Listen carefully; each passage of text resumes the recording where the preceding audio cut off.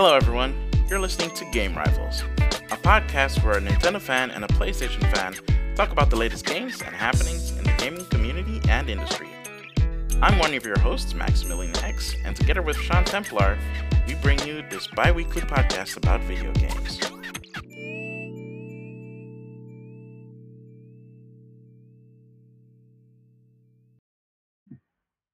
Alrighty, welcome back everybody to a new episode of the Game Rivals. I am here with my friend Maximilian X. What up, what up?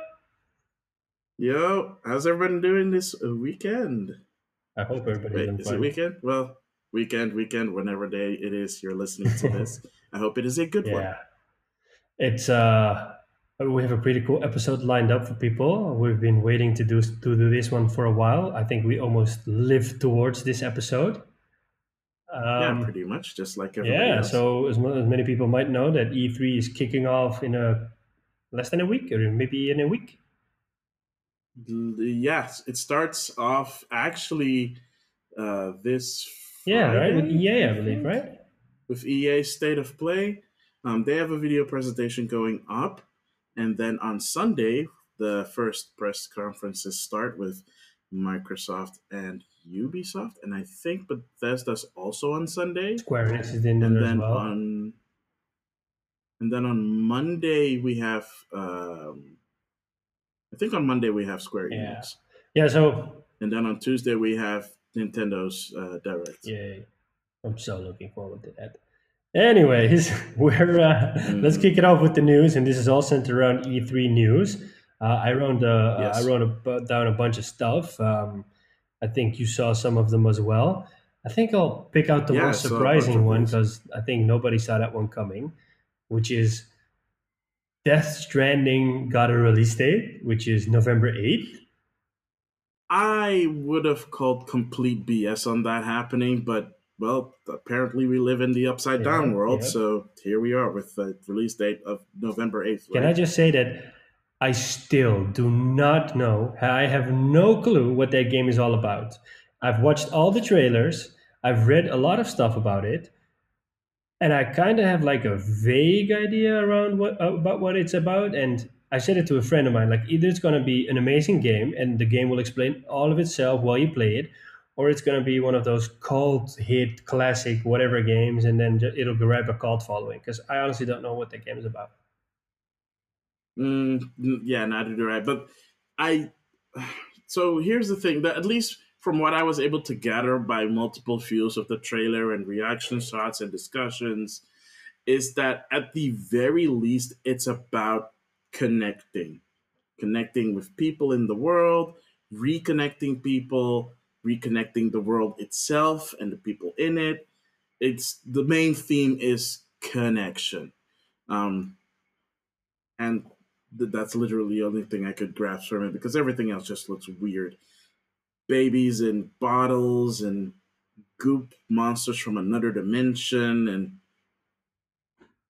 second world like World War II stuff mixing together with That modern really looks awesome, by the stuff way. The and stuff I've Matt seen, Mixelson looking weird yeah. But and he looks like, singing to a I think baby. I think he's the bad guy. But from what I've seen, he really looks like a cool bad guy. I mean, like the part where he rises from the water or the black oil or whatever it is, and then the soldiers around him are Mhm. him. That's like it really did something to me. But it's the same with the reveal trailer, which you had what it was about Guillermo del Toro walking around with a baby into a tunnel, and then he would walk through the Yeah, tunnel with his special forces unit or wherever. That is really really cool, and like they've really nailed the likeliness of him. He really looks like the real deal, to in the finest details. I honestly, here's the thing. I hope it's good because after the hype that it's had for the past 4 years, oh, okay. Yeah. So with the hype that it's had for the past 4 years, I'm kind of worried. I mean, it looks great. Don't get me wrong. It looks great, and they worked with Guerrilla Games to actually make this game, so it's built upon the engine that they used for Horizon Zero Dawn, which is really cool because it looked like it got a huge testosterone upgrade to everything. The character models, the digitally rendered actors that are in it, you can actually see that it's them. Their expression is exactly like we would see in a movie, which is almost really weird because it looks like it has bridged the gap of the uncanny valley, but I don't want to put a fine pin on that just yet and say that it has. But it looks really cool. It looks really good. I'm just really worried that people are putting way too much on this game, and when they finally get their hands on it, they're gonna get disappointed or say that it's mediocre. I'm going to be honest, and maybe people wouldn't expect this, but some people know that the Metal Gear Solid franchise is my favorite games, and You don't say. uh, for some that don't know, Death Stranding is being developed by Kojima Productions, and Hideo Kojima had like a falling out with Konami, and then he started his own production company again, and Sony backed him up, and that's why they're doing this game. Um, but the thing is, like the last Metal Gear Solid game, a lot of sites gave it a 10. And I think that game got a 10 because of the vastness of the open world and the mechanics. And it was really thought through. All the stuff that was in there, it was thought through and it made sense. And it just connected and it just fit into the whole piece. The only thing I didn't like about Metal Gear Solid Phantom Pain was the story. And it was, did you finish that game? No, I didn't finish that game. I only finished Ground Zeroes. Are you ever going to finish the game? Yeah, if I get it. It was free on PS Plus a couple of months ago. Didn't you get it then? Wait, what? Yeah. Oh my god. Ah, Okay, well, so I can't talk about the ending because you haven't played the game, but the ending in this game, again, like in Guns of the Patriots, was one of those vague endings in which it doesn't make sense, or in a way that it you would if you watch a movie and this stuff happens, then you're like, oh, I really didn't see that coming, and that was so awesome. But in a game, it's too far fetched. The ending was too much of a stretch, and the same with Metal Gear 4, Guns of the Patriots. I really got the feeling that they came up with so much storylines yeah, in the but previous games that they all had to wrap it up in one game, and then the endings of certain characters or certain storylines were so abrupt that you would think like, oh, but this isn't what I expected the game to go towards. And that's the kind of feeling I'm having with this game. From a mechanical standpoint, I firmly believe this game will be in the 10 area. But from a story point of view, it's so freaking vague that I honestly think it's going to be one of those games in which you you think the story is really cool, but when you play it, you're like, oh, okay, yeah, okay, they pulled the same trick again. yeah, but with the exception of the original Metal Gear Solid, don't you think that every subsequential Metal Gear Solid game had the same problem? I mean, because Metal Gear Solid 2 had the same problem with the I end. like the third one. I really like the ending of the third one, but that's more because maybe it's because it was a Okay, prequel. well, with the exception of the Yeah, third one, but yeah. indeed, after that, like the second one, it was strange. The Guns of the Patriot was strange. The ones on the PSP were okay because it kind of tied into the three era, so that was kind of cool because then it continued on that. So I mean Peacemaker, right? sorry. Peacemaker, you mean, Yeah, right? and there was Peace Walker, and there was another one. I Yeah, thought Peace Walker, there were yeah, two or sorry. three ones on the PSP, and they made sense because they continued on the Soviet era kind of storyline. So that made sense because it didn't add too much new stuff into it. It just deepened the Soviet era stuff, which I really liked. But they just come. But isn't it because sorry, but isn't it mostly because if you look at like even if you look at like Metal Gear Solid and then Metal Gear Solid 3 and Peace Walker, those were more rooted in um, realism. I would say the stories were grounded. Is what I'm trying to say.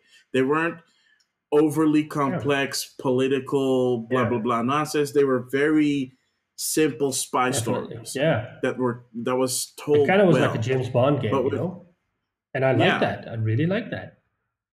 So that's the only gripe I have with this game. That it's gonna be like a complete mess in the story, and that they, you know, it'll be a disappointment on that end. From a mechanical standpoint, I'm not worried because they know how to make good game mechanics. Yeah. yeah. All right. Um, I will. I do want to bring up one point though, and this doesn't have to do anything with E3, but just to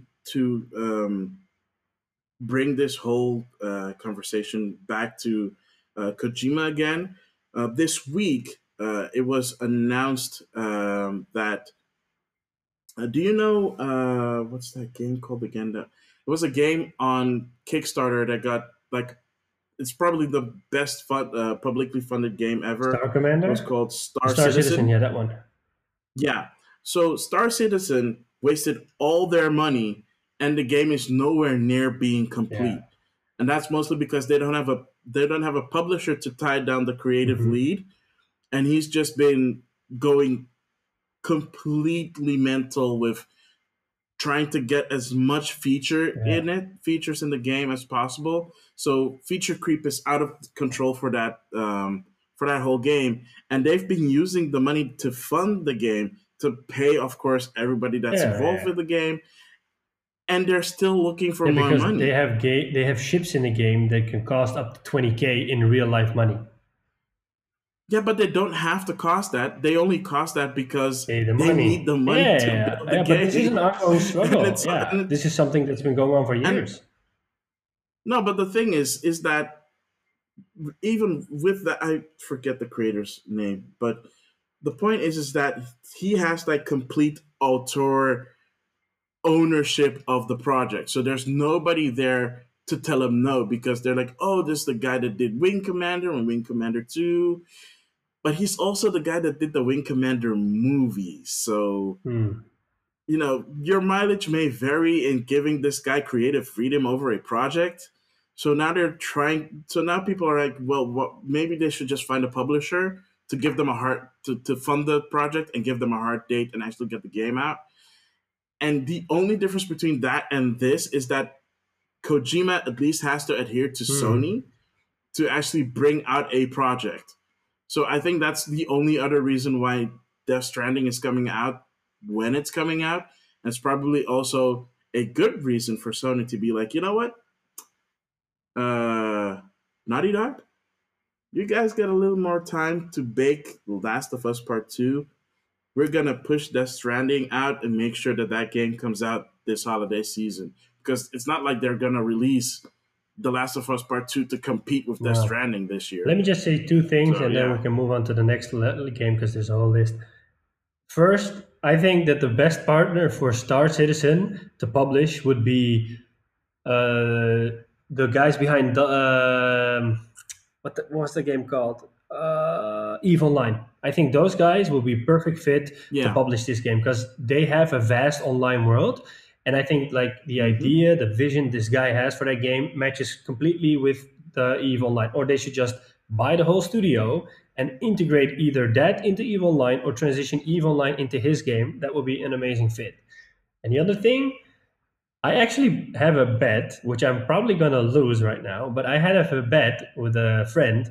I said, or I predicted, that The Last of Us was going to come out this year. And he said, no, no, no, the game is nowhere near done. It's not going to come out this year. The other day, I read a rumor that Last of Us was going to come out this year, but it got pushed so Death Stranding can fill that gap and Last of Us can finish up in 2020. So I'm going to probably have to buy that guy a six pack of Coke, but that's okay. Ooh. Moving on. The liquid Yeah, kind, yeah, right? yeah. Coca Cola. Yeah. Not. Yeah. Um, Call of Duty Modern Warfare got announced, and it's a soft reboot of the original Modern Warfare. Yeah. You don't play shooters, so I don't think you're excited. No, I mean that's not the reason I'm going. Yeah, because apparently, have you read the reports on the reveal of this Yeah, game? I By the kind of way, like the direction they're headed to. Yeah, you because do. it's really about the controversial stuff. In one of they told I read an article in which they played one of the demos, or one of the demos was played to them, and it's from a perspective of a little girl who is in a war zone. They drop a bomb on her house. It's during the Russian invasion of Afghanistan, I think. And then the Russians drop a bomb on her house. Her parents die, and she's stuck under the rubble with her brother. She gets out and she gets hunted by the Russians. The Russians are trying to play around with them, and they hide and they run into the sewers and whatnot, and they try to escape that. Well, the Russians try to shoot at them or kind of scare them by missing and stuff like that. I like that stuff, not because I like little girls being haunted by Russians, but that's like the real mean, gritty stuff. Because I think probably later in the game you'll play as this girl who's finally grown up, who kind of has a backstory and who has a reason why she wants to like cause terror because she has a valid reason because she lost her family. And in a lot of these games, you only see it from the perspective of the good guys, but now you kind of get to see it from the perspective of the bad guys or the bad girl in this case. And now you can see that she has a valid reason to be pissed. Well, I don't. Well, that's not just. It's not just that. I mean, there are other aspects of that preview that people have been talking about, making this a very visceral game in terms of not just the actions that you're doing, but the actions that are actually taking place, and the level of realism that this Yeah, Call of Duty game yeah. has. I've seen the trailer. That I'm not gonna lie. I'm not a. I'm not someone who's driven by having the best graphics. If you have great graphics, fine, great, perfect, love it. If you can make great use of it, even better. But this is so, like, from what we've already were able to see. If I imagine seeing that and then having to see a little girl in that same level of fidelity going through that, that's like, for me, I get it because it's a video game.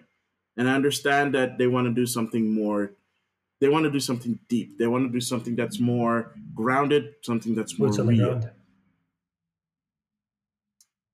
But I can tell you right now, if the no Russian level from the original Modern Warfare got people to get up in arms, what do you think if a whole game that is like that would Funny do? thing you should mention that because in one of the articles, the developers said that the No Russian mission was their inspiration in which wanted to take in which direction they wanted to take this game. And to be honest, it might seem like a pretty heavy thing to do, but when you look at it, in the end, it's reason we have games is because it's fun, it's entertainment, it helps you to de-stress, it helps you to bond with friends, it creates communities, it brings people together. And the one thing that it always wants to do, and it's really hard to do, and what movies has kind of done is create like a connection between it and what you're playing. And some games have nailed that, Mhm. like The Last of Us, but also games like Firewatch, which is a smaller game. These games can Yeah. reach people on an emotional level and can connect or cause a connection for them to feel with the game. And as visceral as this game might look or seem or sound, I think this game will cause an emotional connection, and it might not have to be a positive connection because that would be pretty messed up. But it might get people to see things from a different perspective, or it might get people to experience things from a different perspective. And I think when a game tries to aim for that, it's something different than being the gazillion shooter in which you have to kill terrorists and whatnot because it's you're the good guys and you need to kill the bad guys because democracy always needs to prevail and America is amazing and whatnot. Okay. Yeah. I mean, well, true, but then again, that's I don't know. It's just okay. So then I have to ask you this question. I mean, I'm assuming you played Call of Duty 4, I right? played the first Modern Warfare, I played the second Modern Warfare. After that, I skipped Black Ops because I didn't like it. I played the single player of Infinite Warfare, Okay, but I'm talking specifically the the first first Modern one Warfare. because my question is Yeah, I love pertaining that to game. this. I played Call of Duty Modern Yes. Warfare 4 or Call of Duty 4 Modern Okay. Warfare because now you have these two distinct things. We have to keep them separate. Um, I played it for about halfway through the game, and when it came up to the White Russian mission, they later, of course, patched in the whole like if you don't want to play this controversial level, you're allowed to skip it. I skipped it because I already saw the whole scene by then on YouTube. So I was like, I kind of don't feel like playing this level, whether I'm gonna I shoot or think you're not. confusing I it, don't by want to the see way. innocent people getting mowed The over. No Russian mission, Did you play yeah, that but the No level? Russian mission is in Call of Duty Modern Warfare 2. It's not in the first one. Wait, that Yeah, was two? yeah. Huh? I did play the mission, but I played the mission without knowing that it was there. So I didn't follow anything Yeah. online. So you played it before they did the Yeah, without the patch, controversy around and it. that was around the time the game Yeah, actually came yeah, out. Okay, so I played it after the game came out and after the controversy had happened and after they did yeah. the patch. So I chose not to partake in the Okay. scene because A, I had already seen it, and B, I'd rather not partake in something that seemed very real at that Hmm. time. Probably because from a moral, but even if I were to, even if it wasn't that, and you weren't able to skip it, I might have shut the game off if that scene popped up for me and just to the and partake in the scene, whether I were shooting the innocent people I or can not. understand that. Yeah. So I don't know. I hope it goes over well. I hope people understand the creative decision that wait, which studio is The handling this original one? one, Infinity Ward. Infinity Ward. Okay. So I hope they see Infinity Ward's vision in this one and understand their creative decision that they made to make the game the way it is and not just use it as fodder. Well, yeah, we'll have to wait and see. It comes out October 25th. Another cool thing is to mention is this is, I think, besides Fortnite, the first major game that's going to support crossplay. So it's going to support crossplay on PC, Yeah. on Oh Xbox, and man. on PS4. Yeah, totally. Yeah, I that's going to almost be a forgot big one about because that. I don't know how they're going to handle the PC part, but for the PlayStation versus the Xbox part, I think that's going to spark a cool community versus community kind of thing. But here's the surprising thing: they're Yeah, allowing yeah. it, which means that Sony buckled for Call of I Duty. think Sony has to because one, they got exclusive content on it, which people might not care about right now because they can play with their friends on any platform. And I think Call of Duty Yeah. has some leverage because it's Call of Duty, and I think Sony thought Mm, like, hey, that's Modern Warfare. That's probably going to push millions. We want to be on the front row and sell a lot of PlayStations for that one because it's money. Yeah, yeah. Oh man. I yeah. don't know. Um.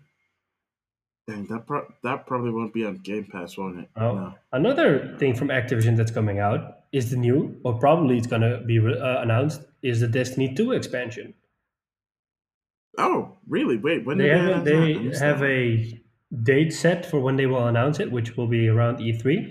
And Oh, because okay. Sony's not doing a press conference, which we might get into later, um, they Mm-hmm. don't have like a public forum to announce the game. So I think they're gonna go the old way and do like their vid docs, which is these long videos, kind of documentary style, Yeah. in which they give a lot of information about the game in one go. So they're probably gonna announce their new expansion, which is exciting because it's the first expansion they're doing as an independent studio, I believe. Yeah, So that's they right. finally That's might able to right. pull it off and give the fans what they want in one go instead of saying, "Hey, we messed up again, but we're gonna fix it. Just stay with us," and then slowly work towards it. Yeah. Yeah. Can't say that much for Anthem though. Ooh. We'll have to touch on that as well. There's some movement on Oh the Anthem boy. front. I read the other day that the Cataclysm is finally gonna happen, and the Cataclysm is their Yeah. 8 week long event, kind of with their raid. Uh, Yeah, it's actually already in beta for a bunch of people. yeah, So some people have already kind of seen it, and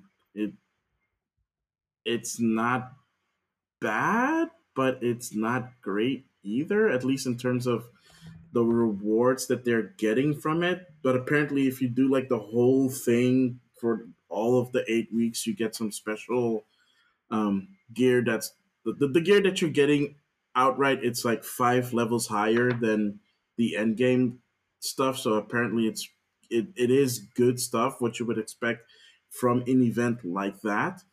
But I don't know. we'll just have to kind of wait and see. The funny thing is EA put their EA Play schedule online, and Anthem isn't mentioned anywhere. So it either is like a surprise appearance it's gonna make, but otherwise it's not mentioned because Ooh. they're gonna start it off with Star Wars Jedi Fallen Order. Then they're gonna do so. No, because it's basically their last shot to actually bring it out. Nail a Star Wars game, yeah. But the funny thing is they're gonna follow it up with Apex Legends. After that, they're gonna do Hmm. Battlefield 5, which I'm really looking forward to. I finally hope the Pacific DLC is gonna come out. Um, They're gonna do Mm, some stuff around FIFA. They'll probably announce a new FIFA game, a new Madden NFL game, and then of The course. Sims 4, which I did not expect. Stuff for The Sims Yep. 4? Isn't it time to move on to a new Sims game? I mean, don't get me wrong. Sims 4 is not a bad game. It's just it. When did that game? I think that game has been out for quite They a just long played the time. expansion game, I think.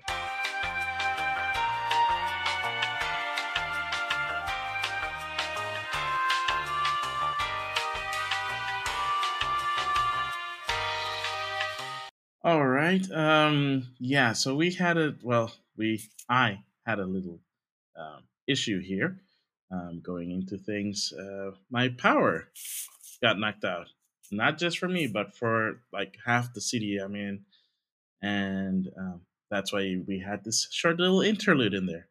So apologies for that, but now we're back in full swing of things, and we're going to continue where we left off. Which was The Sims Um, 4, I believe. yeah, yeah. I was talking about The Sims 4 and why they are not just coming out and announcing a new Sims game. Again, not that Sims 4 is a bad game, and for what they have done with it, I give them all the kudos in the world. But I think it's been almost 10 years since Sims 4 came out, and I know that the expansion packs make money for them. Of course they do. It's cheap effort put in. They slap a value on it. Not saying that the effort that they put into it is not a lot, but come on. But yeah, I don't know. Maybe they don't have something. I don't. Maybe they don't have enough ideas to actually make like full blown sequel, which is why they're still doing the expansion packs. I don't play The Sims, so I honestly don't know, but I know that with previous Sims, they just kept releasing expansion packs every so often, so I think that's their business model. Hmm. Yeah. I'm curious to see if they're going to do anything around the new IP because they've showed their schedule and there's nothing new in there.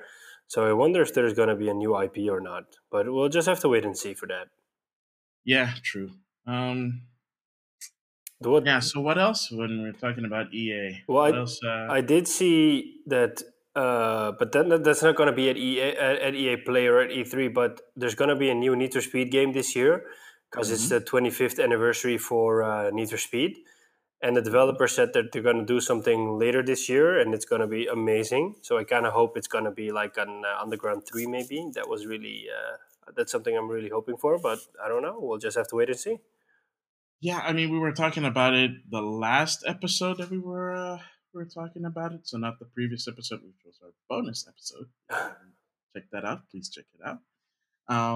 But yeah, we were talking about how great the Need for Speed Underground series was, and honestly, I would love to have a revival of that. Remaster that for all I care. That would be a good remaster, Yeah, totally. definitely. It was fun. It had different modes. It had the whole underground street gang thing. It had customization. It had a I want to say it has a killer soundtrack, but that would mean that we have to talk about EA Tracks, and EA Tracks is kind of a butt of a joke. And yeah, the less you say about that, the better. But their implementation in Need for Speed Underground was legit. So yeah, I mean, just talking about it, and I already hear like so that's a that was a weird time in gaming with licensing music and stuff. It was really cool. Yeah, it was really cool. Yeah. Is there anything left for this segment, or should we move on to the next one? Our predictions. Well, I see something around the Playmate you wanted to discuss. yeah. So this is not really E3 related, but I did want to bring this up because this is actually a really cool story.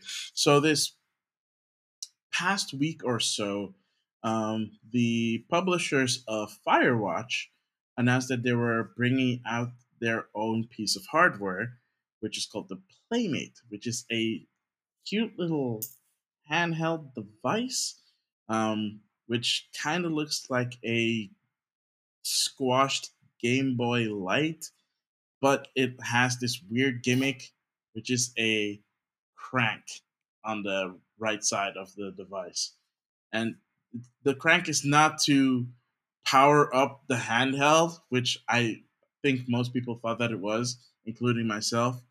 It is actually another form of uh, input in the game. So there are games that are coming out for the Playmate that has functionality with the crank. One of these is a time traveling, well, a time manipulation game where you play the game, and at a certain point, if you want to rewind, you can use the crank to rewind, and it is an analog style input. So with how much or how little you're winding up or down on the crank, you go forward and backwards through the scenes like time travel, and then manipulate the scene from there on out, which is really cool. The interesting thing though is it is a modern device, so it has Bluetooth and Wi-Fi capabilities.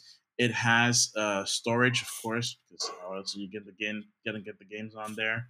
But the way you get games on this device is very unique. So it allows you to receive games on what they call seasons. And this is something you have to subscribe to.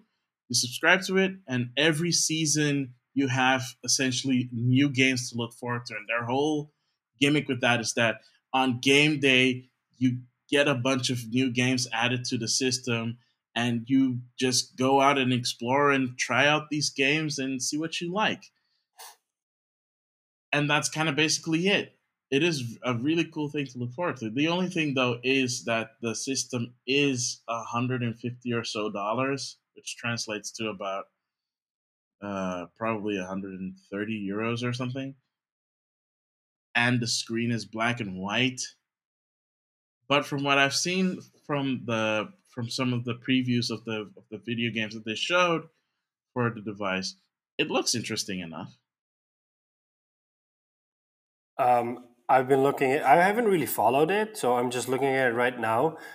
Ah, okay. It's The Verge has an article about it, about the cutest portable or cutest. What do they call it? Let me just see. They had an article about it. It really looks funny, and it's going to come out next year, I believe, and it's going to cost Yeah, $149. So that's okay. yeah. Yeah, it's Yeah, coming out in 2020. the But the cutest game pre-orders console. are, I think, somewhere around the end of this year.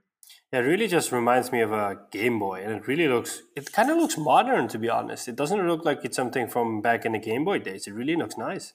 Yeah, exactly. I am curious to see how this works out, and I don't know. Maybe if we get a bigger audience, then maybe we will be able to afford getting one of these things and try it out for ourselves. But yeah, it looks like a really cool device. But here's the thing: the device is also coming out in a limited quantity, and which is fair because it's their first device that they're bringing out ever.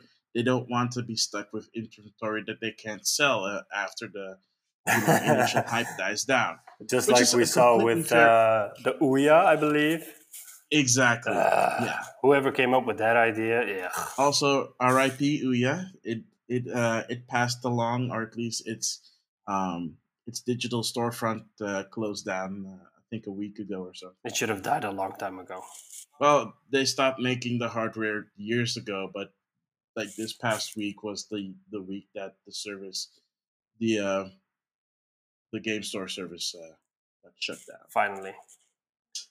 Yeah, but speaking about the Playmate, I get it, but that also kind of makes it a problem because let's say they sell through their initial lot. Do we know that they're gonna bring out more? Yes or no? How long are they going to support the device? We don't know because they're not selling new games. They're just asking you to subscribe to their service, and then you get to look forward to whatever games they bring out every season. So, If nobody takes a risk in these things, then we will always stay in that like kind of holy trinity of PlayStation, Xbox, and Nintendo. So I encourage these kind of things because it challenges the market, and it challenges the market to look into a different way. instead true. of just letting the trends continue on. Like, we know that the future is going to be streaming services, so eventually we won't have physical boxes anymore, but I think we're still 10 years out before we see that. But like, I like challenging the known market. We saw it with mobile devices at the beginning of this generation, that the developers wanted to add an extra layer on top of it with mobile devices. Unfortunately, it didn't work that well, but yeah. Yeah, truly. Um, yeah, honestly, I'm looking forward to myself. I'm actually kind of curious how people are going to react to it. Well, we'll see when that part comes up. But moving on from that, there is one more thing E3 related that I want to bring up before we move on to the next segment, which is that Google is going to be announcing some stuff in terms of the Stadia during E3. They're actually attending E3. Yep. That's kind of what we predicted when we did the Stadia episode, that they said they'll let us know more in June, and we kind of said, okay, it'll probably be around E3. Yeah, I mean, that would literally be the only time they were able to do it. But what I didn't expect was them to actually attend E3 themselves. I just assumed they would do some announcement outside of E3 during the week. I think they But kind I of didn't have expect to. them to actually attend it. So yeah, Yeah, that's great. they have to do it, I think, because they kind of need to create a presence. They say like, "Hey, we're here and we take you guys serious and we want to help you guys." So I think that's the best way for them to create visibility for themselves. Oh, most definitely. Yeah. Yeah. Otherwise, it'll be like, I don't think it'll be as convincing as if they're not there. This is more like a real personal approach. I read the other day that they're going to announce pricing and availability of games in the summer. So I don't know if it's going to be at E3 or I maybe think after it's that. gonna be during E3. So Yeah. So we're going to have to see. But yeah, it's almost, the wait's almost over. yeah, I well, I mean, we'll cover that when that happens, and we'll see what they'll announce, and we'll see how much it costs. Honestly, as I said before during that episode, it's gonna be the part of it's obviously gonna be the pricing, and I honestly am not 100% sure if they'll get that right. But Yeah. yeah, who knows? All Cool. right, I guess that's gonna be it for the first segment. Stick around, guys, and we'll be back with our E3 predictions.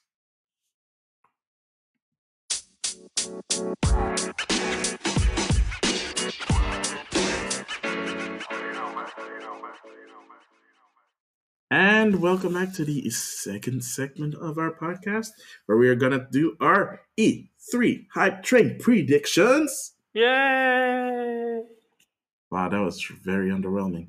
Yeah, because you're going to predict a lot of stuff about Nintendo and nobody cares about No, that, but it's I'm okay. actually no, because there's actually a lot to predict this time around. Who was the one that said Nintendo is going to win this E3 while we were in the break? Yeah, they're totally gonna win, mostly because they're the only ones that are doing anything worthwhile. But aside from that, let's Because start even with though a Sony is not there, I'm going to put on a green shirt. I'm just rooting for the green guys for once. wow, Go really? Team Green. Okay. I'm on your side. Should I just tell Shuei Yoshida to send the ninjas? No. The Ninjas got my back because they're not here this time. So go Team Green. All right. It's the Yeah, lesser if of you two say so. evils. Right. So If yeah, you so let's kick off the predictions. Sean Templar, what is your first prediction? I hope, and I kind of think, Ubisoft is finally going to show either a new Splinter Cell, because we've been waiting for that one for a long time, or they're going to show a new Watch Dogs. Do you think that franchise still has any life in it? Watch Dogs? Yeah. I think that franchise really redeemed itself with the second game. The first one is one of the reasons I bought my PS4 and then it got postponed at the last minute. Yeah. And while I was playing that one when it finally came out, I really liked it, but it was too repetitive.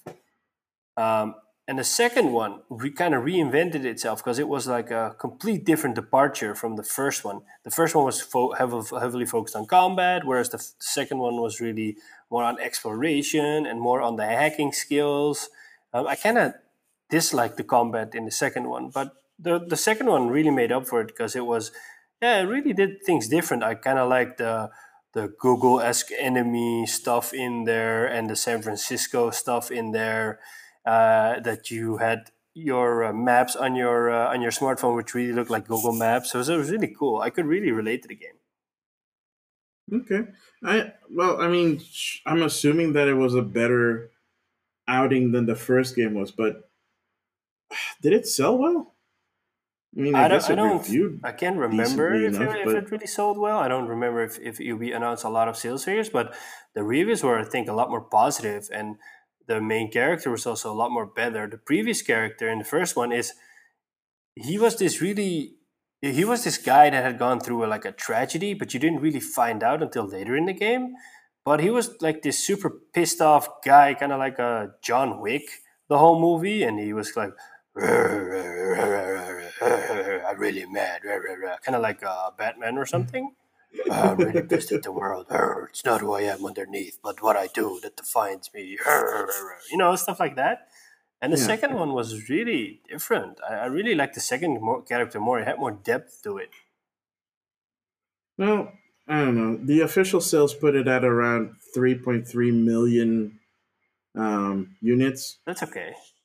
which is all right, all things considering. But it, yeah, I mean, it started off strong and it kind of really tapered off quite quickly after Yeah. that. And I think there's another prediction, and that's something UB does every E3, is they'll probably announce maybe one or two new IPs at this E3. They kind of that's why I like Ubisoft a lot this generation. They're really showing their old existing franchises in a new, in reinvented way, and they're not afraid to announce new IPs. So I think they'll do it again, and I think that, for example, Ghost Recon Breakpoint will take up a lot of portion of their Probably. presentation. The Division Two will probably get some attention in this presentation.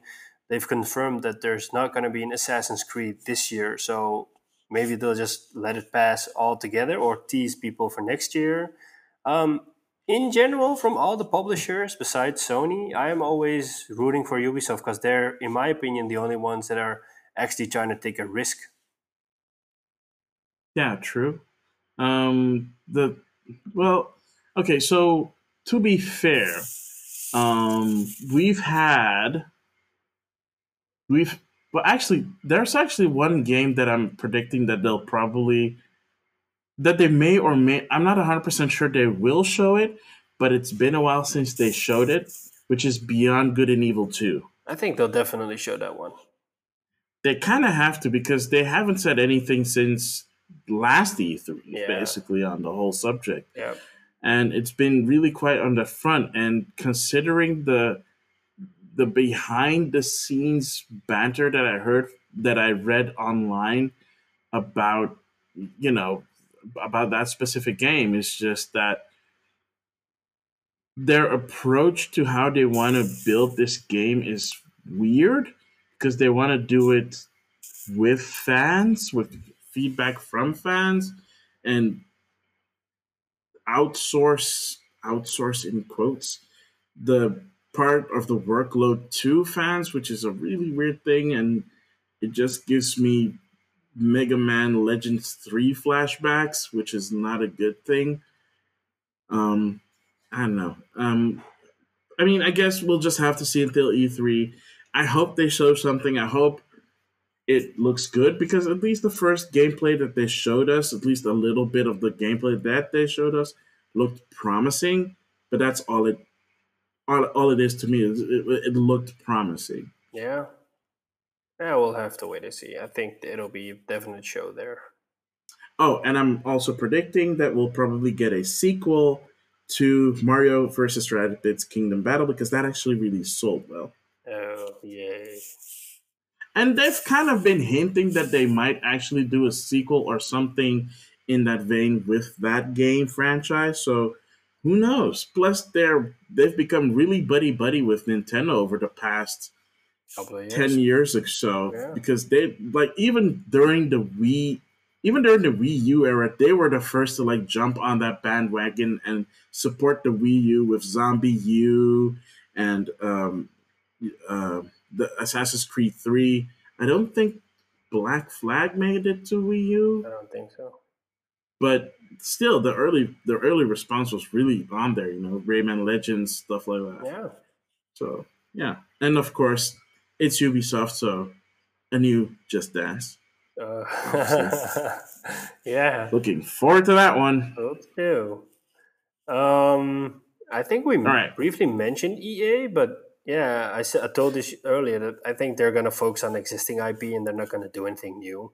So there will be a lot of Yeah. focus around Battlefield, FIFA, Madden, stuff like that. Hopefully, something around Anthem because Anthem really needs like a boost to its life. Otherwise, it might die out. But you said that they already sent out their itinerary for EA Play, Yeah, which does not mention Anthem. Anthem I at know, all. I know. But it would be a bad move not to talk about Anthem because the way I think what's going on internally is that they're trying to do this um, reinvention, like a Anthem 2.0, to bring out a big They're trying to content. pull a No Man's Sky, you mean? Yeah, a No Man's Sky or a Final Fantasy 14 or whatever you want to call it. But I think that they're really trying to make the game the How way do we they. have three games this generation that have basically been through the same kind of thing? It always comes back to the same answer: frostbite, mismanagement, lack of vision. Internal struggles a lot. No, I mean like in general, not just But this Anthem. was EA. I mean, like the three games that EA did with BioWare, Anthem, Mass Effect Andromeda, and Dragon Age a little bit, all suffered from the same issues. Hmm. EA trying to jam Frostbite through everyone's throat, partially. Yeah, and with No Man's Sky, it obviously was overpromised and underdelivered. No, definitely. But that game Yeah, kind of redeemed itself as well. yeah, true. And yeah, I mean, at least Final Fantasy 14 wasn't broken. It just wasn't a good game. Yeah, yeah. Yeah. Oh well. Well, speaking of EA, Yeah. I actually have a prediction for them outside of Anthem itself. I predict that EA will probably they'll probably put out more. They'll probably announce more than one. What is it called again? The EA Originals. Something like that. Yeah, they're indie Because label. yeah, so like their indie label every year they basically put a spotlight focus on one of the games that they announced during EA Play. But I think with the amount of stuff, and especially since they're not going to show anything about, well, I'm assuming that they're probably not going to show anything about Anthem. They have to fill that void somehow, so they might have to rely on another indie developer bringing something interesting up. I honestly, legitimately feel that that probably would be the better way to go than trying to force to say stuff about Anthem when they don't have anything ready. They might also say like, surprise, Anthem Cataclysm is starting E3 week, which is which also, by the way, is the worst time to start something like that because everybody's focused on, gathering information about new games that are coming out. Yeah. So, yeah. I don't know if What I am predicting also is that they'll probably not announce something that's coming to the Switch because EA. nobody cares about the Switch. Uh-huh. But You know what it is? If I just keep on repeating it often, people will eventually start to believe me and just buy a PlayStation. If I tell yeah. you you're crazy every day, 10 times a day, eventually you'll start to believe you're crazy. So if I just do that with the Switch, eventually people will start to believe, yeah, I don't need a Switch. I'll just buy a PlayStation. PlayStation Nation, Funny. y'all. That's very funny. Yeah. Yeah. Everybody has what they like, and that's fine. You like what you like. I like what I like. Yeah. That's why we make such a good team. Yay. So, moving on from EA, let's go to the other ones on the list. Did you actually read that the Microsoft press conference leaked out? I don't know if it's 100% confirmed, but apparently it leaked out. Yeah. So here's the thing. I heard about it. I didn't check it out. Um, but I am kind of curious. But like in big terms, like what are they actually going to show off there? Because let's be honest. We know that they bought a lot of studios. They acquired a lot of studios last year, and a couple of them were already working on titles before they got bought by Microsoft. They're finishing those off, and those are multi-platform games. Like what is it again? I think it was Outer Worlds. Yeah. Yeah, by Obsidian and the original creators of Fallout. So that's still happening, and I think there was I think we might see more of that stuff. I have the list Um, in front of me, so but if you want, I can read it for you. yeah, sure, go ahead. Let's see what they got. So apparently it's Halo Infinite with a new trailer and a holiday 2020 release date. They'll Oh yeah, probably I do totally that. forgot about that game. They'll probably release that with their new Xbox. Um, Obviously. Gears 5 will get a full gameplay reveal with the September release date.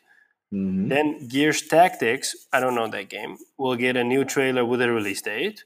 Yeah. Ori and the Will of the Wisps will get a new trailer with a release date. Mm-hmm. Apparently, there's a new game, a new IP from Ninja Theory called Bleeding Edge, which will be a cross-gen sci-fi game. Okay. Well, the Outer Worlds will get a new trailer and a release date. Obviously. Cyberpunk 2077 will get a gameplay trailer and a release window reveal. Wait. That one doesn't make sense Why? because Project CD Red said they were not going to show anything off about Cyberpunk this year. Well, what I read the other day is they're gonna do 2 gameplay demos, and one is for the public, one is for the press, but they won't be putting them online. That's what I read last week. Okay, so it's basically again behind closed doors thing. Something like that. But maybe they'll do something at the Microsoft Conference. Again, this list isn't 100% confirmed. Let's take it with a grain of salt. One I'm really excited about is Age of Empires 4 with a gameplay reveal and a 2020 release date. Who would be developing that? They already announced it. Relic Entertainment is doing it. The guys behind Company of Heroes and all those Warhammer games. Oh, cool. Yeah, they announced the game last year or the year before. So it's been in the works for a while. Oh, good. It's Yeah. not a rush job. And then apparently there will be a Fable reboot, and it's a tease for next gen Fable game, but the game itself is exclusive to the next Xbox for a likely release in 2021. And Wow. So does that mean that we're not going to see the next Xbox until 2021? I think it is going to come out next year because further down the line there is some info about the next Xbox, but we get Sea of Thieves new content, we get Battletoads gameplay and release date. Project Wow, I totally forgot that they announced that was happening. Yeah. Project xCloud will get an info dump. Nice. And then the thing we've all been waiting for, the next gen Xbox will get a baseline of specs. Kind of what they did with the Scorpio, I think. Yeah. Third-party games will be shown. And then there's a part about a high chance of happening, and that is Mech Assault, a new Mech Assault game reveal. Oh, sweet. Yeah. And then there is a new Forza Motorsport, a next-gen Forza might be teased. Okay. A new Capcom game rumored to be either a Resident Evil 3 remake or a new Dino Crisis games. Huh. And then some Japanese developed games. Who knows which ones will be. A small chance of happening is a next-gen Rare game, a Perfect Dark reboot, and another set of acquisitions by Xbox Game Studios, possibly either IO Interactive, the guys behind Hitman, Okay. Asobo, I've never heard of that one, and Relic Entertainment might be acquired. Well, that would explain, the Age of Empires. Yeah, but that's about it. And I think that the first part is pretty plausible. I mean, Microsoft isn't really known for doing super out of the box things, and this is kind of playing it safe, which does work in their interest. I'm not a fan of the revealing the specs thing, by the way. Why not? Because it's drumming up basically, what would you call it?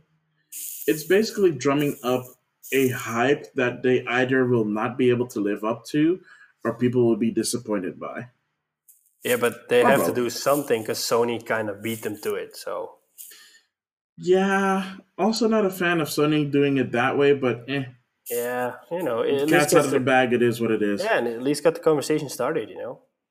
Yeah, true. But I feel that here's the thing. I feel that if they were gonna do something like that, I would rather they'd have it closer to 2020 than doing it summer of 2019.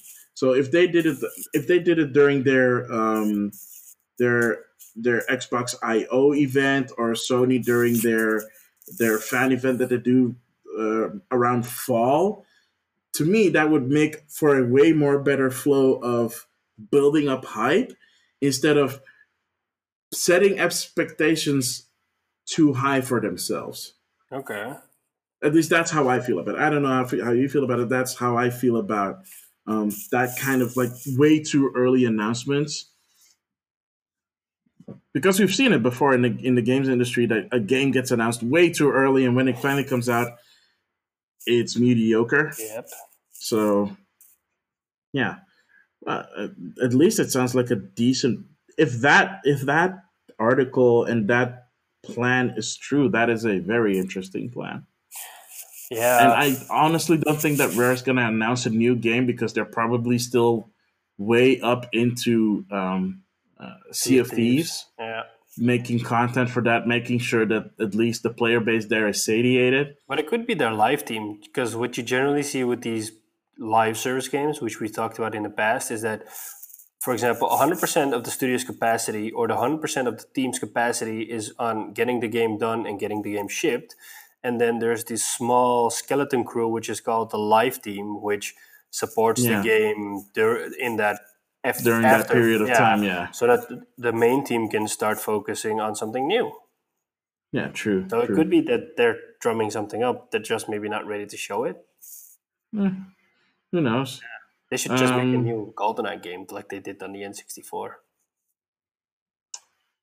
I don't know if they have the team members left for that.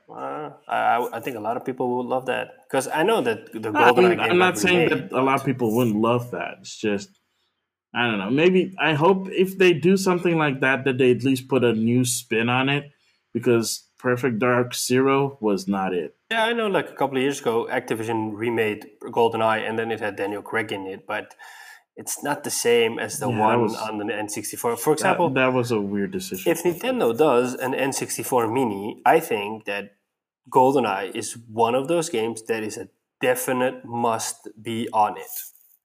Well, see, that's the problem, and that's also the reason why they had to update that remake of GoldenEye, is because the license got is passed around so much that yeah, I just but I don't know who owns the license to which version and to what specifically in that game. But considering that Nintendo and Microsoft have been more buddy buddy than ever, Yeah, I mean, there is a possibility that, but it is a long shot. I never know. I never thought Yeah. Microsoft and Sony would partner up on Azure. I mean, come on. Oh, no kidding. Yeah, And there are also rumors pertaining to that Nintendo might actually be in the mix for that too. no, they're But gonna have a nice threesome. yeah, but that's actually a really interesting thing. If that rumor ends up being true, we might be seeing the end of the console wars as we know it. I don't know about that, because in the end, I think what they're doing is they're borrowing tech from each other, and I don't think Well, they're borrowing tech from one place, but yeah. no, but I think that this deal is also beneficial for Microsoft, because Sony bought Gaikai and OnLive, so they have both patents for both companies in their hand, and I think that Microsoft will definitely get something out of the deal as well. It's like a look in the kitchen of your competitor, and also hoping to maybe leverage one of those patents they have, because maybe it's one of those deals. Hey, we'll share our Azure technology with you if you share your Gaikai and OnLive technology with us. So I think both parties stand to gain from this deal. Yeah, maybe. Who Yeah. knows? We just have to wait and see what comes out of it. Yeah, true. Yeah. Yeah. Any Nintendo predictions before we wrap this up? Yeah, so here's the thing with Nintendo right now. 2019 has been Well, I wouldn't call it quiet because they have had game releases that are at least interesting enough, and they've had game announcements that are interesting enough. They did a lot of Cadence of directs at the Hyrule. beginning of the year. Yeah, I mean, they had a big ass direct that announced a whole bunch of stuff, and then they had an indie direct that announced a whole bunch of stuff, stuff of which still hasn't come out, like the Cadence of Hyrule, which should have come out this spring, but it missed its shot, and now it seems to be coming out this month in June. That's gonna be So exciting. hopefully we'll get a proper date during E3. Maybe they'll shadow drop it during the direct, which is something that Nintendo does love to do. They like to shadow drop at least one or two games during their direct or their digital events. So hopefully that might be one of them. The other thing is that they had a bunch of games that they announced that we still haven't heard anything from. Bayonetta 3, we know nothing else about it. We also know next to nothing about the game that they announced from Platinum Games, the other game called Astral Chains. But Nintendo has been hyping that game for the past 3 months on their Twitter page. Like at least once a week, they'll upload new screenshots of that game. The Game Freak game that they're working on, besides Pokemon, which only has the working title Town, it still only has the working title. So hopefully that gets announced too. The thing that I'm looking forward to the most from Nintendo right now is because they delayed uh, Metroid Prime 4, that they finally announced a Metroid Prime Trilogy HD collection for the Switch. Because that's something that people have been wanting for years now, ever since the Switch came out and ever since the Wii U came out. And they still haven't done it. And from the rumors that we've heard, they were working on it, and it was apparently ready to go until they had to delay Metroid Prime 4. Okay. So hopefully that is something that does come out. As I already stated, I also hope that Mario vs. Rabbids Kingdom Battle gets a sequel announced, but if they do, it probably won't be announced at Nintendo's Direct. It will probably be announced at Ubisoft. Other than that, they said that they weren't going to announce any hardware stuff. But the That's a thing that bummer. I'm really hoping for, and I'm pretty sure that most other Nintendo Switch owners are hoping for, is that they announce whatever the next phase is for their online um, subscription. Because as it is right now, it's kind of bare bones. The only good thing that came out of it was Tetris 99, and well, that's kind of it. I mean, yes, you have the Famicom and NES games, but honestly, we need a little bit more than that, and we need also a bit of more of stability when it comes to the Nintendo Switch Online service. So hopefully, they'll announce the next phase of what they're gonna do with that service next, and yeah, hopefully we. I can guarantee that we'll get at least one game announced that nobody saw coming That's at all. that's good to hear. Yeah, and it's probably going to be from a third party because they like to surprise us with third party developed stuff exclusively for Switch or has a timed exclusive on Switch. Maybe it's Red Dead Redemption 2 on Switch. That would be something. Nah, I don't. Unless they were to announce something like a Switch Pro, I don't think that's going to happen No, anytime soon. no. Cool. That's it, I think, for this one, right? Yeah, that should be it. Unless you have any other predictions from Sony or Microsoft. We didn't talk about Bethesda. Bethesda already said that they're not going to show Starfield or the new Elder Scrolls. That's confirmed. But they haven't Yeah, said anything else. but that was kind of par for course. Yeah, So so I guess they uh, don't have a lot to show, do they'll they? probably show Doom and maybe an Obviously. update around Fallout 76, maybe an expansion or something like that. And of course, Wolfenstein Youngblood. Wolfenstein Youngblood. I didn't actually know that game was in development. I found out like a month ago. What? Yeah, I kind of totally missed out on that one. I don't know what All happened. right. Yeah. Okay. Fair. But Fair. Fair. yeah, that's it. And Square Enix is going to show off the Avengers game, I believe, Mm-hmm. which is developed by Yep. Crystal Dynamics, with guys behind Tomb Raider, and Eidos Montreal, the guys behind Deus Ex. And it's going to have a single player, it's going to have a co op campaign. and you can customize your Avengers. And to be honest, I think it's going to be an action RPG based on the people that are working on Sounds it. like a Marvel Ultimate Alliance game. Yeah, that's what I thought. So we'll just have to wait and see. Hmm. The game has been in Yeah. development for some years, so they should be ready to show something. Oh, one more final prediction before we head out. I'm predicting that the Digital Revolver, probably will have some weird digital press event like they did last year and the year before, and announce some crazy ass indie titles. Well, I hope they do. Yeah, I mean that's pretty much guaranteed at this point. But honestly, who knows with those guys? Yeah. Oh, well, we'll just see and we'll wait and see. Yeah. All right, so that's it for our E3 predictions. Stick around, and we'll be coming back with what we've been playing.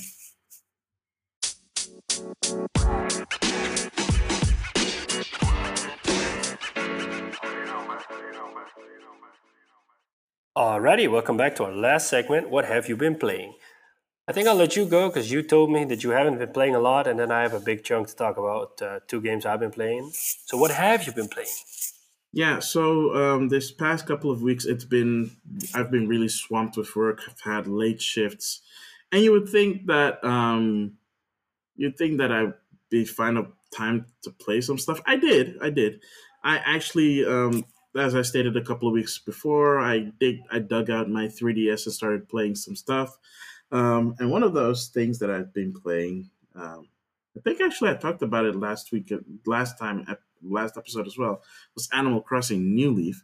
I still been playing that one, which has been fun because it is a very nice game to play when you're done with your day and you're so tired that your brain is feeling like mush, and there's nothing more simpler to do than go chasing bugs and go fishing for trout or whatever the fishes are that season, and just look up to the stars and just be like, oh yeah, this is nice. This is the country life. And yeah, it has been nice to play that on and off. Um, and it's nice to just catch up with your animal friends and just talk and stuff and just kick back and relax and just do stuff.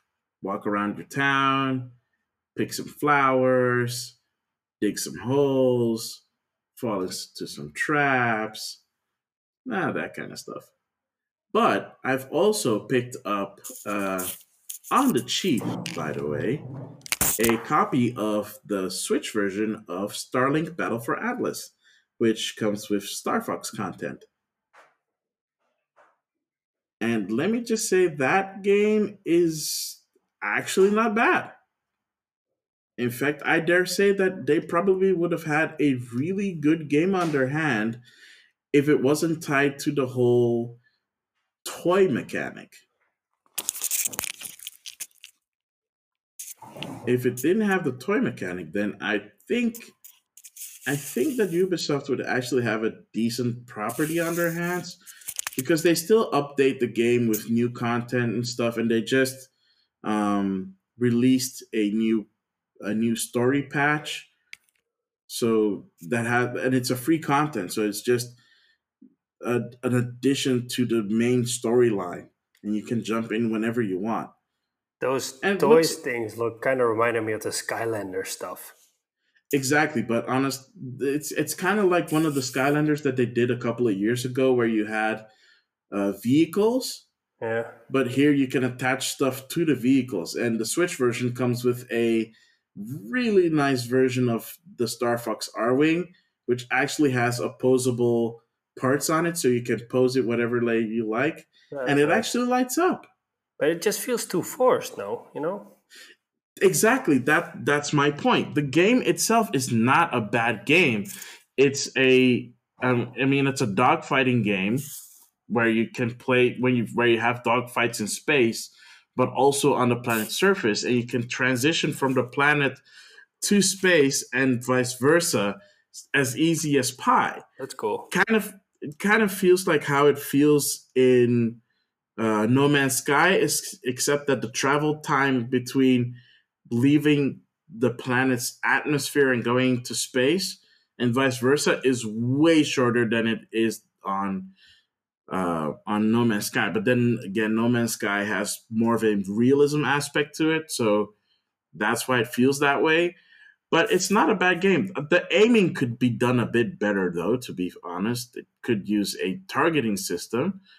But other than that, it feels nice. And when you're on the planet, it kind of feels like a third person shooter, which is kind of interesting for a flight game. Then they really nailed the controls. For the most part, they did. Yeah, it was kind of because it has flight controls. They were kind of weird to get used to, especially when you're trying to strafe over the planets. But when you're in space, all bets are off. You're going upside down and left and right, and you're making barrel rolls. It's all crazy. Nice. Yeah. Honestly, the only thing for me, at least in terms of a gameplay perspective, is that it's the missing targeting system. I think if you at least have some kind of a lock-on system, even if it didn't direct your crosshairs constantly, just that you know where the enemy that you're focused on is, that would be nicer than just seeing arrows as to where they might be. Okay. Yeah. But I've played about 4 hours of that game. I'm gonna take my time and play Starlink Battle for Atlas. So you'll probably hear more updates as I go along. But yeah, it is not a bad game. That is good to hear. I was thinking about buying it when I had a Switch, and then I just sold my Switch. Nah, I mean, I think if you do decide on buying it, just buy it digitally on the PlayStation Store when it's on sale. Because from here on out, all the updates, all the space parts and stuff are going to be digital anyway. So, oh, okay. Yeah, it's not. I don't think it's. Plus, apparently, according to people that bought it digitally, you get way more bang for your buck, anyways, because it's a lot easier to get the parts. Whereas if you buy the physical copy, you actually have to buy more toys. So, Yay. Yeah. Okay. That's it? Cool. So yeah, that's it for me, man. Like I said, I didn't play a lot. I mean, I played some Aloy a bit, but I didn't really get that far because freaking Glint Hawks. Seriously, I hate those things. But yeah, what have you been playing, Sean Templar? I've been playing 2 games, and I've experienced a game I had been playing in a new way, and I'll leave that for last because that was an eye-opening moment for me. Okay. So I'm still playing Formula One on the PlayStation.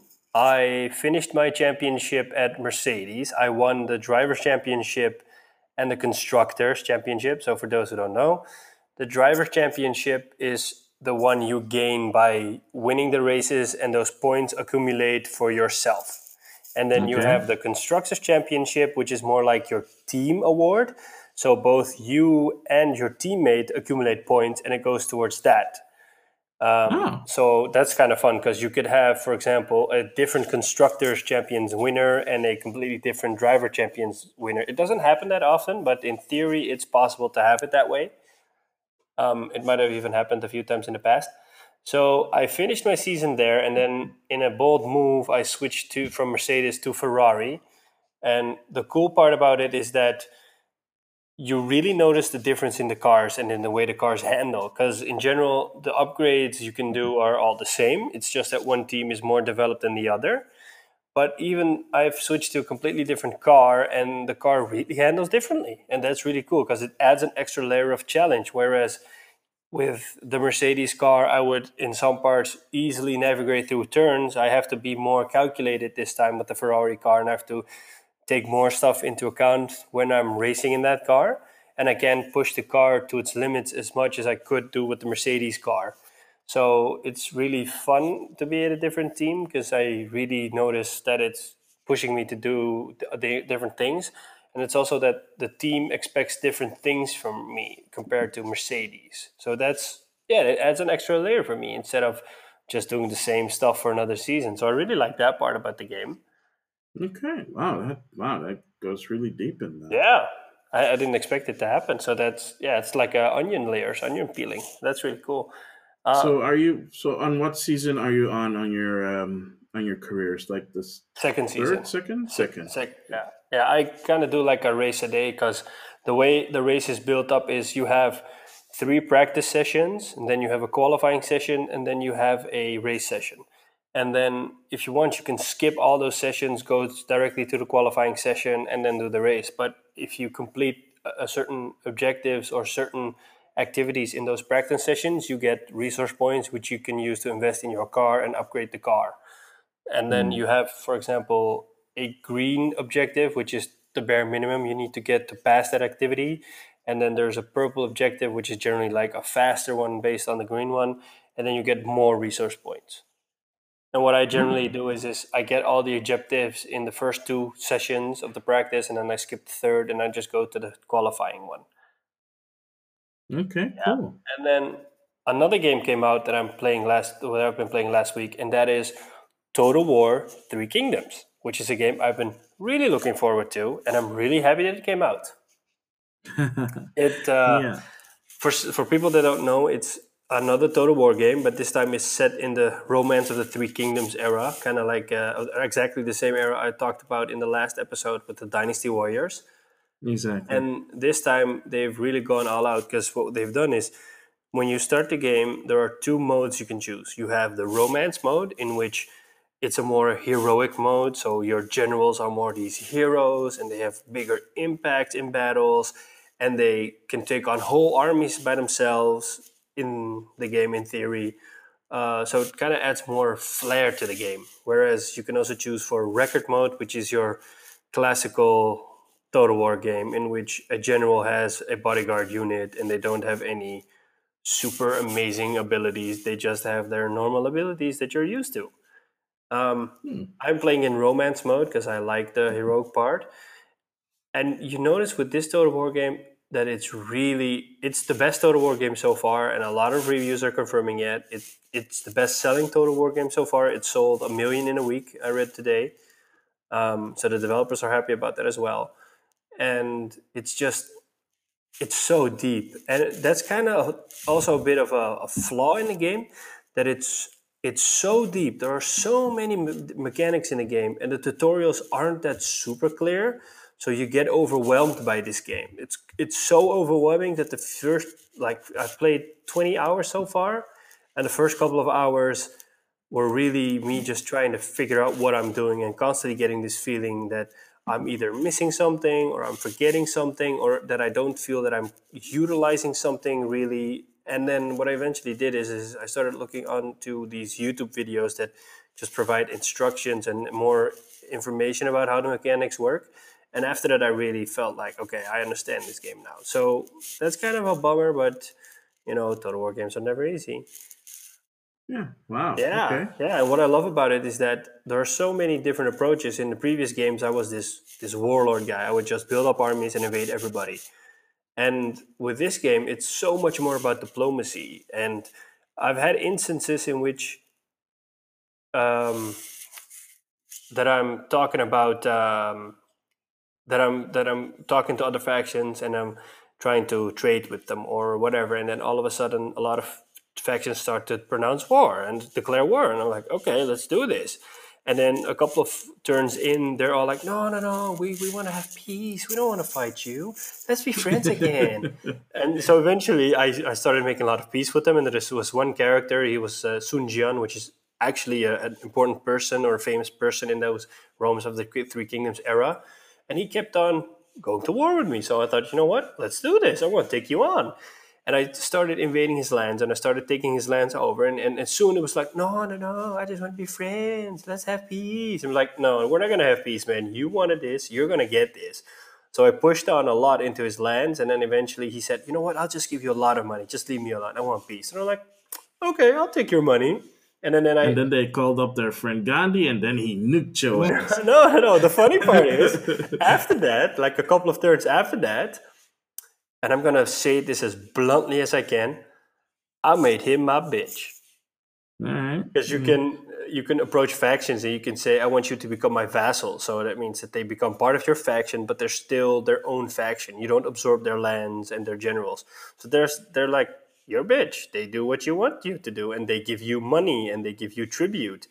And then I went to another faction and I said, hey, you want to be my bitch too? And he said, okay, I'll be your bitch. So now I have multiple vassals, and that also adds to the diplomacy because then other factions take you more seriously or are starting to get afraid of you. And so eventually I got to this point now in my game that there's this fragile peace between all the lands. And I have the map's really big, and I have quite some part of the map, but still not all. There's a huge chunk left that I need to take over. And there's this fragile peace between me and all these factions. And they're all just waiting. It's like a powder keg. So I'm just waiting for a spark to ignite it all and then go to war with all these factions. So I'm plotting and I'm really trying to. You see, it's the way I'm explaining this right now. I'm just plotting. I'm just waiting instead of with other games that I would play. Just mindlessly rush into it and kill everyone. So that's really cool about this game, and I'm gonna be playing a lot more about this one. All right. And then for those who, yeah, for those of you who are wondering, that reference was a Civilization reference, where for whatever for not for whatever reason, for a programming reason, Gandhi can get super aggressive and start nuking other people. that's so cool. That's so cool. Yeah, I didn't play Civilization, but that's really cool. Yeah. And the last thing is kind of a new experience, as I put it. I ordered a 4K monitor the other week. Oh, yeah, okay, fancy. Yeah, and I hooked it up to my PC, and I started playing Battlefield 5 in 4K, and I can reasonably run it at high settings. So the next step is to buy a new computer, but that will happen this year. But what I really had when I played Battlefield in 4K, I kind of had this eye-opening moment because on full HD, I can play the game on ultra and it looks okay. But I always had this feeling like I'm missing out because, for example, when I played Battlefield 3 for the first time, I had this, oh my God, this is so pretty moment. In the beta, a lot of friends would tell me to shut up because I would constantly say, oh my God, this game is so pretty. And they would say like, shut up, we know, we just want to play this game, shut up. And I'm like, no, but it's so pretty, you know? And I didn't have that moment with this Battlefield, and I was kind of surprised because Battlefield 1 also was a really nice game. And until I started up the game in 4K and I went to the Rotterdam map, and it's there that I had this, oh my God, this game is so pretty moment. It's like it's a completely different game in 4K. It just adds it's like this filter that suddenly gets turned on, and the colors are super nice, and everything's super sharp and detailed. And I don't know what they did, but it almost it's almost like they missed this tagline, which is like Battlefield 5 in 4K the way it's meant to be played. You know, they kind of need that tagline because it's really in 4K. The game really shines. All right. Yeah, so that's it, kind of for me. Okay. Cool. But okay. I mean, yeah. Honestly, I don't know. I haven't done a lot of 4K gaming. Maybe if I do some, I'll be convinced of it. But at least it sounds you're getting more out of it already with the 4K monitor. So that's actually nice. Yeah, cool. Good to hear. I'm really happy with it. Yeah, keep us posted on that, and I will. Hopefully, I don't know. Well, I'm assuming that if you have a 4K monitor, that would mean that the frame rate also would be nice and proper if you're running it on lower settings. Yeah, so I kind of noticed that my PC is the bottleneck because the PC I have is a 2011 built one, and the graphics card in it is a newer one. So my CPU and all that stuff is really the bottleneck. So I'm thinking about buying a new computer one of these months, and then I'll think that the game will shine a bit better and have a better stable frame rate. Exactly. Yeah. All right, cool. So I guess that's it for this episode then. Thank you guys for listening. As always, you can always find us on any of your favorite podcast listening apps, be it Apple Podcasts, Google Podcasts, Spotify, Overcast. or Anchor itself, or Overcast. You can find us online at game_rivals_ on Twitter. You can find me under at Maximilian. But you can also send us your voice clip via the Anchor website. We also have a link for that in the description of this episode. So if you head on to the link in the episode description of your podcast app, just click on it, leave us a voice message, and maybe next time you'll be featured in one of our episodes. It's really easy. I think you don't even have to create like an account or something. It's not like a lot of hoops you have to jump through. It's really easy. Exactly. So leave So us your hopefully we feedback. can, yeah. So hopefully we can get enough of your guys' input, and we might be able to make an episode around one of those. That'd be so So cool. yeah. So from myself, Maximilian X, And me, Sean Templar. we wish you a pleasant week, and we will see you during E3. Stay tuned, people.